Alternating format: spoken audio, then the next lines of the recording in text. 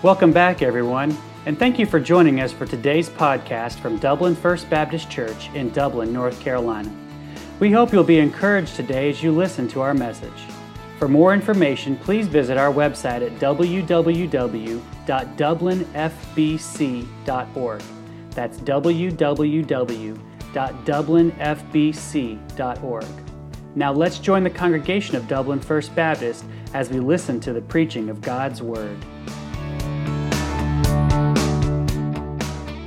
Let's turn to Mark at the very end, Mark chapter 16. We're going to jump ahead. We've been studying through Mark, and I promise you next week we're going back to where we left off 3 weeks ago. We'll be back and then to Mark 8, but this morning Mark 16. And we're going to read a few verses here about Easter. Every Sunday, in reality, we celebrate the resurrection of our Lord and Savior. That's why the Church of Jesus Christ has met on Sunday since its inception. But we mark out this Sunday, we do, as a special memorial to why we do everything we do and why we believe everything that we believe. So we're going to jump ahead this morning to chapter 16 and read what is probably Peter's account that he gave to Mark, inspired by God here this morning to communicate the gospel in this Gospel of Mark. Paul says in 1 Corinthians 15, 3 through 5, that the gospel can be condensed down into this. Christ died for our sins according to the Scriptures. He was buried, and he rose the third day according to the Scriptures. And he was seen of Peter, and then of the 12, and then of 500 believers at once, and many others. And we're going to learn about the many others here this morning. And I pray you have seen the resurrected Christ according to the Scriptures, that you've seen him by faith, and if not, that today will be the day you will. Let's read verses 1 to 16 of Mark 16, and it says, "And when the Sabbath was past, Mary Magdalene and Mary the mother of James and Salome had bought sweet spices that they might come and anoint him. And very early in the morning, the first day of the week, they came unto the sepulchre at the rising of the sun. And they said among themselves, Who shall roll us away the stone from the door of the sepulchre? And when they looked, they saw the stone was rolled away, for it was very great. And entering into the sepulchre, they saw a young man sitting on the right side, clothed in a long white garment, and they were affrighted. And he saith unto them, Be not affrighted. Ye see Jesus of Nazareth, which was crucified. He is risen. He's not here. Behold the place where they laid him. But go your way, tell his disciples and Peter that he goeth before you into Galilee. There shall ye see him, as he said unto you. And they went out quickly and fled from the sepulchre, for they trembled and were amazed. Neither said they anything to any man, for they were afraid. Now when Jesus was risen early in the first day of the week, he appeared first to Mary Magdalene, out of whom he had cast 7 devils. And she went and told them that had been with him, as they mourned and wept. And they, when they had heard that he was alive and had been seen of her, believed not. After that, he appeared in another form unto 2 of them as they walked and went into the country. And they went and told it unto the residue. Neither believed they them. Afterward, he appeared unto the 11 as they sat at meat, and upbraided them with their unbelief and hardness of heart, because they believed not them which had seen him after he was risen. And he said unto them, Go ye into all the world, and preach the gospel to every creature. He that believeth and is baptized shall be saved, but he that believeth not shall be damned. We're going to study this verse by verse. Before we do that, let's go to the Lord in prayer once more. Heavenly Father, as we celebrate this beautiful account that we just read, that the grave could not hold you, that you are risen and alive forevermore. Lord, I pray if there's one here, one watching this morning that doesn't know you as Savior, that they would put their faith and trust in the gospel we just mentioned, that you died for our sins according to the Scriptures. You were buried and rose the third day according to the Scriptures. Lord, that you're coming back according to the Scriptures. Lord, I pray that faith would be something that has a dramatic effect in our lives.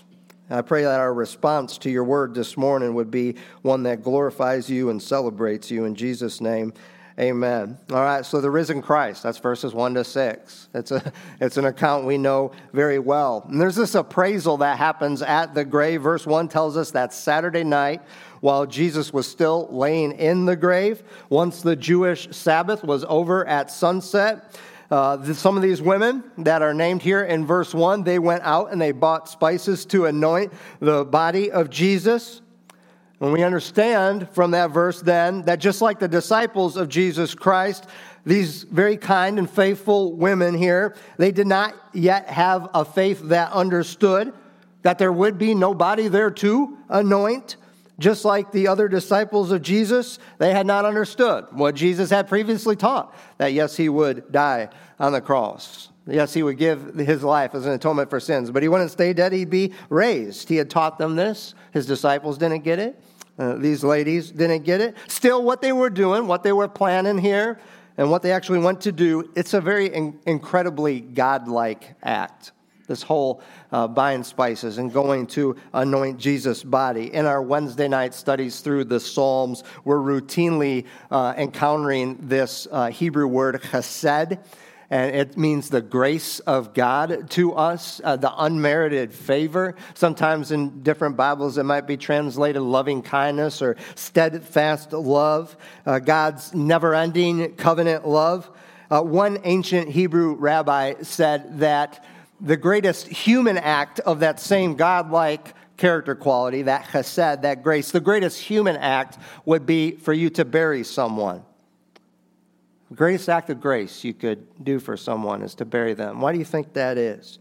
There's no possibility of them paying you back. There's no ulterior motive on your behalf. I'll tell you what, and it breaks my heart that we've lost as many beautiful people in the 3 years I've been here. But what I do love to see is how this church comes around people who've experienced loss.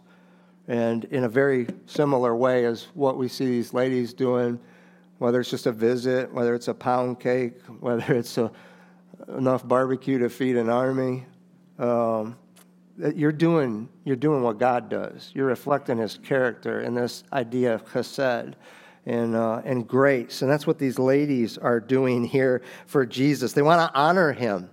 They want to honor all that he was for them by doing this kind, gracious act in memory of him. Then verses 2 and 3, it lets us know that these women got up very early. Some of you did too. I saw you at the sunrise service at Bethel. It was dark when we left way up north there in White Oak. They got up early. They left their home in the early morning hours so that they would get there at sunrise. In reality, this was the first sunrise service that we're reading about here this morning. Now, there was one detail that concerned them, and it was this: who would roll the stone away from the door of the sepulcher? Verse 3.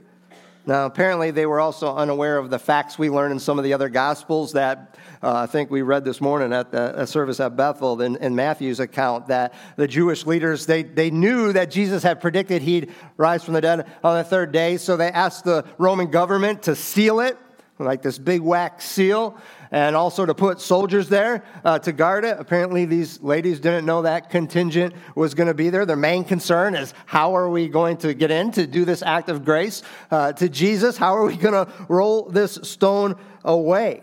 And as we find out in verse 4, that whole stone situation, it wasn't going to be much of a situation. Why? It was already rolled away. Matthew 28:2 tells us that an angel descended from heaven. Earthquake happened. I don't know if he used the earthquake or just the power that God gave that angel, but that stone was gone from the entrance to the tomb. Why? Why was it rolled away? It was moved not to let Jesus out.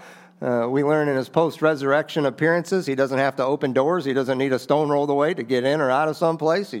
In the post-resurrection, glorified body, you can just appear places, walk through walls, things like that. With actual physical body you can touch. It messes with our understanding of physics, but God's word reveals it. It wasn't rolled away to let Jesus out. Why was it rolled away? Let these ladies in and see the truth of what this angel's about to tell them. To let all these people in and see that this tomb is empty. There's no body there to anoint. And that's exactly what these ladies did. They went into the tomb. Verse 5, it says, and entering into the sepulcher, they saw a young man sitting on the right side, clothed in a long white garment, and they were frightened. Mark calls him a young man sitting there clothed in white. All four Gospels either outright call him an angel or with language like this imply that he's an angel. A couple of Gospels, Luke and John, they list two men there. Matthew and Mark list one. Maybe he was the spokesman of the two, the one that actually said something to these ladies. And what's the normal human response to seeing an angel, especially one that's sitting in a grave where you expect to find the body of a loved one? Well, the normal human response is to be affrighted. The King James Version word for extremely terrified. That's what these women were. And then we get this announcement from the grave in verse 6. This angel told these ladies, this is the normal angelic response to the human response of fear. Don't be afraid. Don't be affrighted. He says, you seek Jesus of Nazareth, which was crucified. But he's not crucified anymore. He's risen. He's not here. Look, behold. Check this out, ladies. This is where they laid him, but there's no body here. He's alive. And that, church, that is the message of Easter. This is the message of the gospel. This is the message of the church of Jesus Christ, your Lord, who is crucified for the atonement for your sins. Your Lord who died to reconcile you back to relationship with God through his grace, through faith, to give you eternal life. He's not dead. Your God is alive, and he wants us to believe this. And there's, for those who receive Jesus as their Savior, the good news about this risen Christ, it has a resulting commission. Now, there's no greater news than this. This is why we all love Easter. This is why we get up early to celebrate, and why our minds will be set on this all day long, and I hope that continues into the week ahead. What is to be our response to this amazing truth, this amazing good news that Jesus Christ is alive? Well, we're to be missionaries, and we see a bunch of them here. The angel gives out the first great commission right there at the tomb to these three ladies. Verse 7, he says, but go your way and tell his disciples and Peter that he goeth before you into Galilee. There shall ye see him as he said unto you. So this angel tells them, these three ladies, to go and tell. Now, it could be a multitude of reasons for why they say, here, Mark says, the disciples and Peter. In my heart, I want to believe that he's singled out here because Jesus has a very special interest in restoring this fella to faith. Peter's not doing too well right now. It was just a couple days ago that he denied even knowing Jesus Christ. And the Gospel of John records a special interaction that Jesus had with Peter to accomplish that restoration. I remember Dr. White preaching on that, one of his last sermons here, when he asked Peter 3 times, same amount of times, that he denied Jesus Christ. Do you love me? And feed my sheep. Do you love me? Take care of my sheep. Do you love me? Feed my sheep. Isn't our Savior wonderful? To someone who would betray him, he extends such grace. That's all of us, isn't it? Every single one of us here. Betraying Jesus Christ by our sin and rebellion. And he has the very same love and very same special interest in restoring you and I to relationship with God. Verse 8 tells us that these women, missionaries, they quickly left that angelic encounter. They were still in fear and amazement. And they didn't say anything to any man. It says in verse 8. Now, that doesn't mean they neglected what the angel just told them to do. It doesn't mean that they disobeyed their commission. It just simply means that they didn't stop to inform a bunch of others on the way before they did what this angel told them to. Go tell the disciples and Peter about his resurrection. Then, verses 9 through 11 here, we've got a bit of a return to the beginning of this account. It's kind of like a summary flashback. Just like Peter, Mary Magdalene is singled out among the previous women who are mentioned. And these verses let us know that she did what the angel told her to do. She went and she told the disciples of Jesus. Now, in verse 11, when she did that, what does it say that their response was? Well, they didn't believe her report. Do you think that stopped her?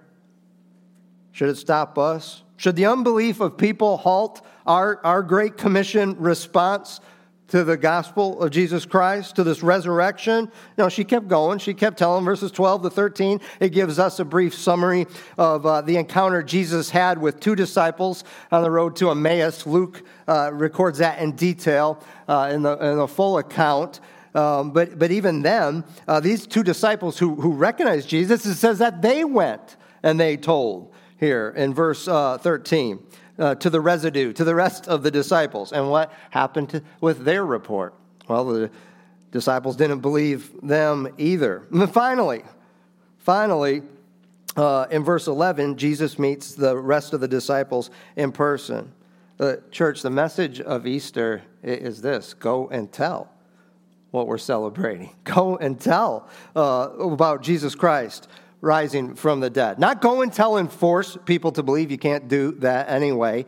Not go and tell and get frustrated when people don't believe and then just give up and never do it again. Nor to go and tell. We're commissioned to be faithful, to do our part, to go and tell. And then we let God do his part there. Don't give up when unbelief or rejection comes when you tell people about the gospel of Jesus Christ. Just be faithful, be obedient to what he's told you to do, and let him do the rest. Verse 14, it says, afterward he appeared unto the 11, these guys he lived with for 3 years, constantly teaching them, getting to know them. And as they sat at meat, and he upbraided them with their unbelief and hardness of heart, because they believed not them which had seen him after he was risen. So in a very strong word here, it's the only time this word, upbraided, the only time the Greek word behind that is used in all of Jesus' interactions with his disciples. He uses this opportunity to get on them a little bit because of their hardness of heart, their unbelief. Yeah, for not connecting the dots, for not really hearing what he had said for the 3 years prior, but most of all, notice what it says at the end of verse 14, because you didn't believe what these three ladies told you, because you didn't believe what the two disciples from Emmaus told you. That was the problem there. It's an unbelief that every single one of those disciples was going to encounter pretty soon. As soon as they obeyed the Great Commission, they went into all the world. The then known world, they started in Jerusalem and spread to Judea, Samaria, uttermost parts of the world. Do you think everybody that Paul shared the gospel with embraced Christianity right away? No, we know from the book of Acts that was not the case. Peter, James, John, most of them died as martyrs because people didn't really care for the message that they shared. But did they stop sharing it? No. They're just faithful. They did what God asked them to. They went and told. Their response to Easter was to continue to do that. Go and tell. And it would give them, I think, some patience, some humility, some perseverance with those who initially reject the message of the gospel, the message of Easter. All these disciples here, they rejected it twice in this account before they believed. They had to have Jesus right there in front of them. What's the message? Verses 15 and 16. He said unto them, go ye into all the world. Here's the gospel. Preach the gospel to every creature. He that believeth and is baptized shall be saved, but he that believeth not shall be damned. So in verse 15, Jesus extends this commission beyond those three ladies, beyond the two disciples, to all 11, and to you and I this morning. He extends it to everyone who trusts him as Savior. And he tells us to go and to preach, or to go and tell. That's what we're to do. And what are we to preach? The gospel. The gospel of Jesus Christ. We're not to preach our opinions. We're not to preach how to win friends and influence people, how to live a good life and be happy. Now, yeah, some of those things are addressed in God's word. They are, but always as an effect or as a result of our receiving the gospel. There's no sense in giving people a message of how to when they don't even have a message of, or have a capability of want to yet. We have to give them the gospel. The want to do any of those things is only going to come after we have heard and received and believed the gospel of Jesus Christ. Only after we've been saved and born again.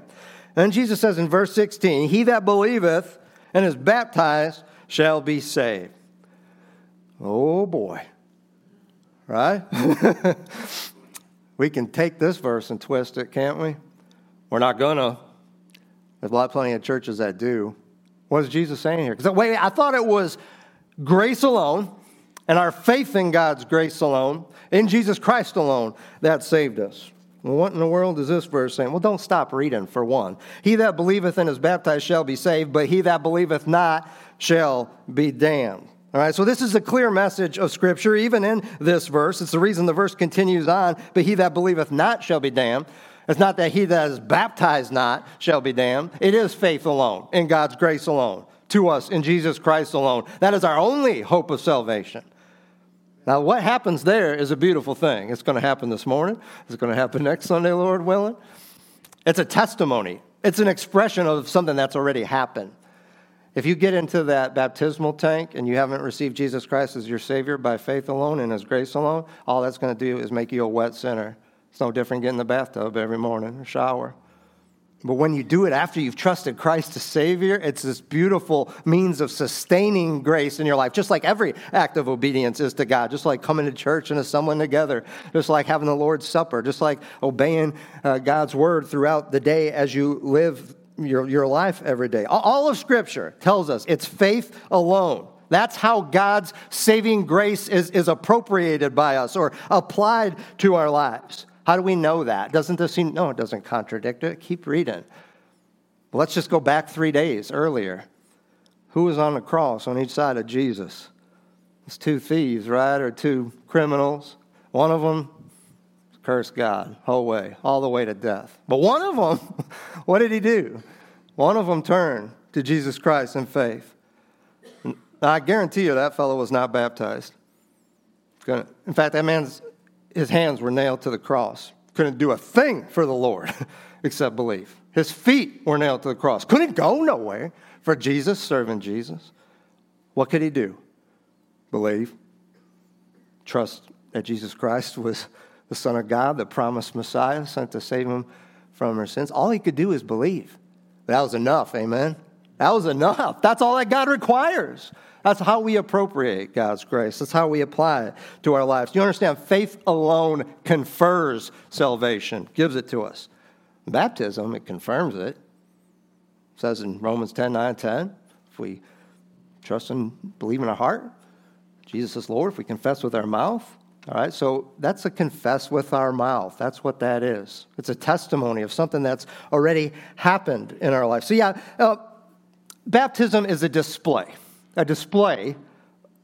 of your deliverance. It's something that's already happened. Yeah, baptism's important. It is. Not for saving grace, for sustaining grace. Every obedient act of God, it pours out God's sustaining grace in our lives. It strengthens our faith. Baptism is important. Important enough for Jesus to command us to do it, as he is here. It's important enough that as a body of believers, we have chosen that this is the name by which we want to be recognized, Dublin First Baptist Church. Yeah, it's important. I want to close with verse 20 this morning. It says, "And they went forth and preached everywhere, the Lord working with them and confirming the word with signs following. Amen." What did the disciples do in response to this commission? In response to the risen Christ? They went and told. They went and preached the gospel. 5 different times in this passage we looked at this morning. Verse 7, verse 10, verse 13, verse 15, verse 20.